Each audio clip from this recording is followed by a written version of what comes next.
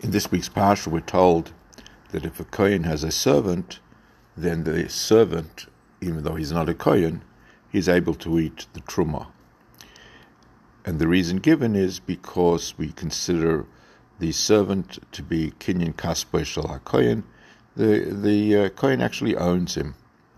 Says the Rebbe, with that we'll be able to understand an interesting Gemara. The Gemara tells us in brachas that if somebody derives pleasure from this world without reciting a bracha, he eats fruit without reciting a bracha, then we consider it as if he was moel behegdish. He was moel bekodesh shamayim.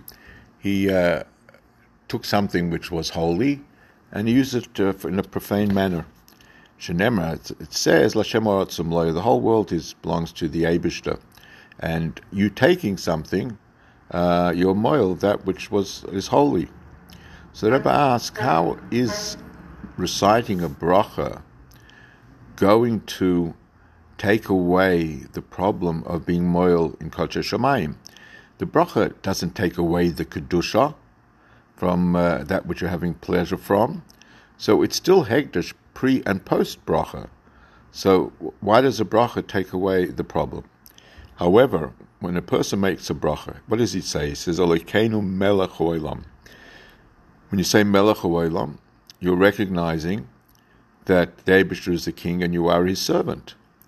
So if you are the servant of the Eibishter, just like the servant of the kohen can eat from the truma, likewise, the Yid, by making a bracha, he's able to eat from kodesh shamayim, just as the servant is. Have a wonderful day.